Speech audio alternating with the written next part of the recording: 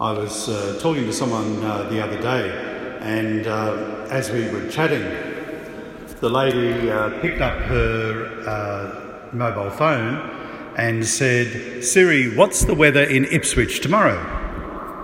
And Siri replied, "Fine, 28 degrees Celsius." And then again, we were talking about a few other things, and this lady, I'm not sure whether she was nervous or really relaxed, but she grabbed her phone again and said, "Siri, give me a good practical recipe for scones." So Siri spoke out a message and described how to make scones. We talked on again, and she asked Siri some other questions in the course of the conversation, and I, in one way, wondered why I was standing there. As I was driving away from that particular circumstance or that conversation, I thought to myself, if only Jesus gave us a state-of-the-art iPhone named Siri, who lives inside us and answers all our questions. I'm sure you are sitting at home or in the church now, and some of you have got questions in your heart that only you know what those questions are. The very sacred things, the inner questions that we ask of our lives. After his ascension into heaven, Jesus sent the Holy Spirit to be our guide and helper as we find our way through life. This gift of the Holy Spirit provides us with a wise and knowing companion. My mind that day was wandering in a creative way about Siri. Now, I'm not really comparing Siri to the Holy Spirit, so don't go and misquote me by any means. But the Holy Spirit is there to help and to guide us. And at times, the Holy Spirit gives us answers. If we connect with the Holy Spirit and allow the Spirit to connect and enter into our own lives and into our own hearts. As we come to the end of the Easter season, the lectionary focuses on how the risen life of Jesus is being extended as the church carries out its mission under the inspiration of the Holy Spirit. Last week we were called living stones, a beautiful expression and something that is very dear to my heart, that we are life-giving disciples of the Lord, people who are alive in our faith, whether they be young people or old people and full of wrinkles like I'm getting. But our faith needs to be alive and active. In the Acts of the Apostles, wherever the gospel is preached, the same signs and wonders occur that accompany Jesus' ministry. Unclean spirits are driven out, crippled and paralysed people are cured, and new believers receive the Holy Spirit by the laying on of hands. Their faith was alive and active. It wasn't dead and with no meaning. The first letter of St. Peter says that the joy of the gospel was so evident in Christians that they were to be prepared to tell others who ask why they were so filled with hope. It radiated in their lives. When was the last time you saw a Catholic? When was the last time you saw someone in our parish community who was radiating their faith? Hopefully it was only a short time ago. Imagine a parish where healings are a regular occurrence and people leave Sunday Mass glowing with excitement over what God is doing in their lives. Just imagine how alive that would be for our faith.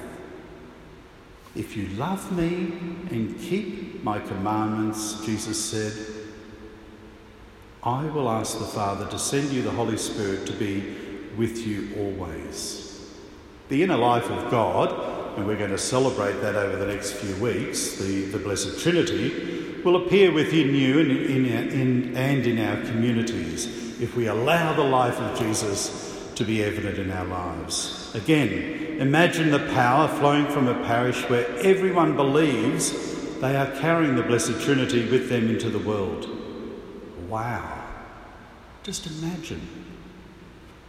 These weeks of Easter provide a time to delve into the powerful theology of relationship from which all Christianity and all Christian activity flows. Before we can turn the energy of faith into good works, we must know God as well as know the members of our own households. So it's fitting in the next few weeks that the churches, St Mary's Church here will be open for private prayer to encourage us to really sit in the stillness of our heart.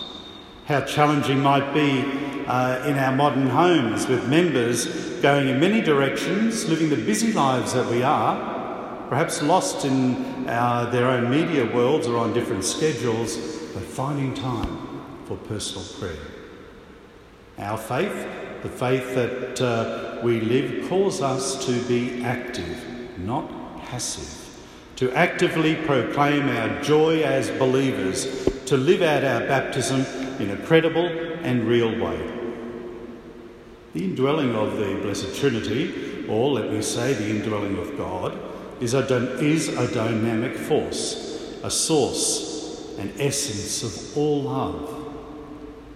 The risen life promised by Christ at baptism appears within networks of relationships within our own lives, where cooperation, reconciliation, unselfish sharing and real concern for one another reveal who we are. In other words, our faith is not only alive, but it's credible. We are actively walking the ways of Jesus. And Jesus tells his disciples that the world will know that there is something special about them when they love one another. If we remain in God's love, God will be revealed to us and through us. We become, as St. Francis says, instruments of God's love and God's peace. More than any act of service or sacrifice we perform or any sermon that we preach, this witness to the indwelling of God is the most effective way we can carry out our Christian vocation. If a person is in love, he or she cannot hide that love from others. We can see that love radiating. If someone is filled with joy and hope, everyone will notice and ask about it. The philosopher Aristotle put it simply, as a thing appears and acts, so it is. So, my friends, we profess our faith. We know, we're reminded this morning, that the Holy Spirit, our advocate, is with us. It's simple. It is very, very simple. We have to live that. We have to show our faith. Our essence is revealed in what we say and do. The way we carry our bodies and express our feelings. If we are angry and depressed, in doubt or confusion, this will be evident in our appearance and body language. But if we are overflowing with Easter joy, the world will notice and want to share what we have to offer.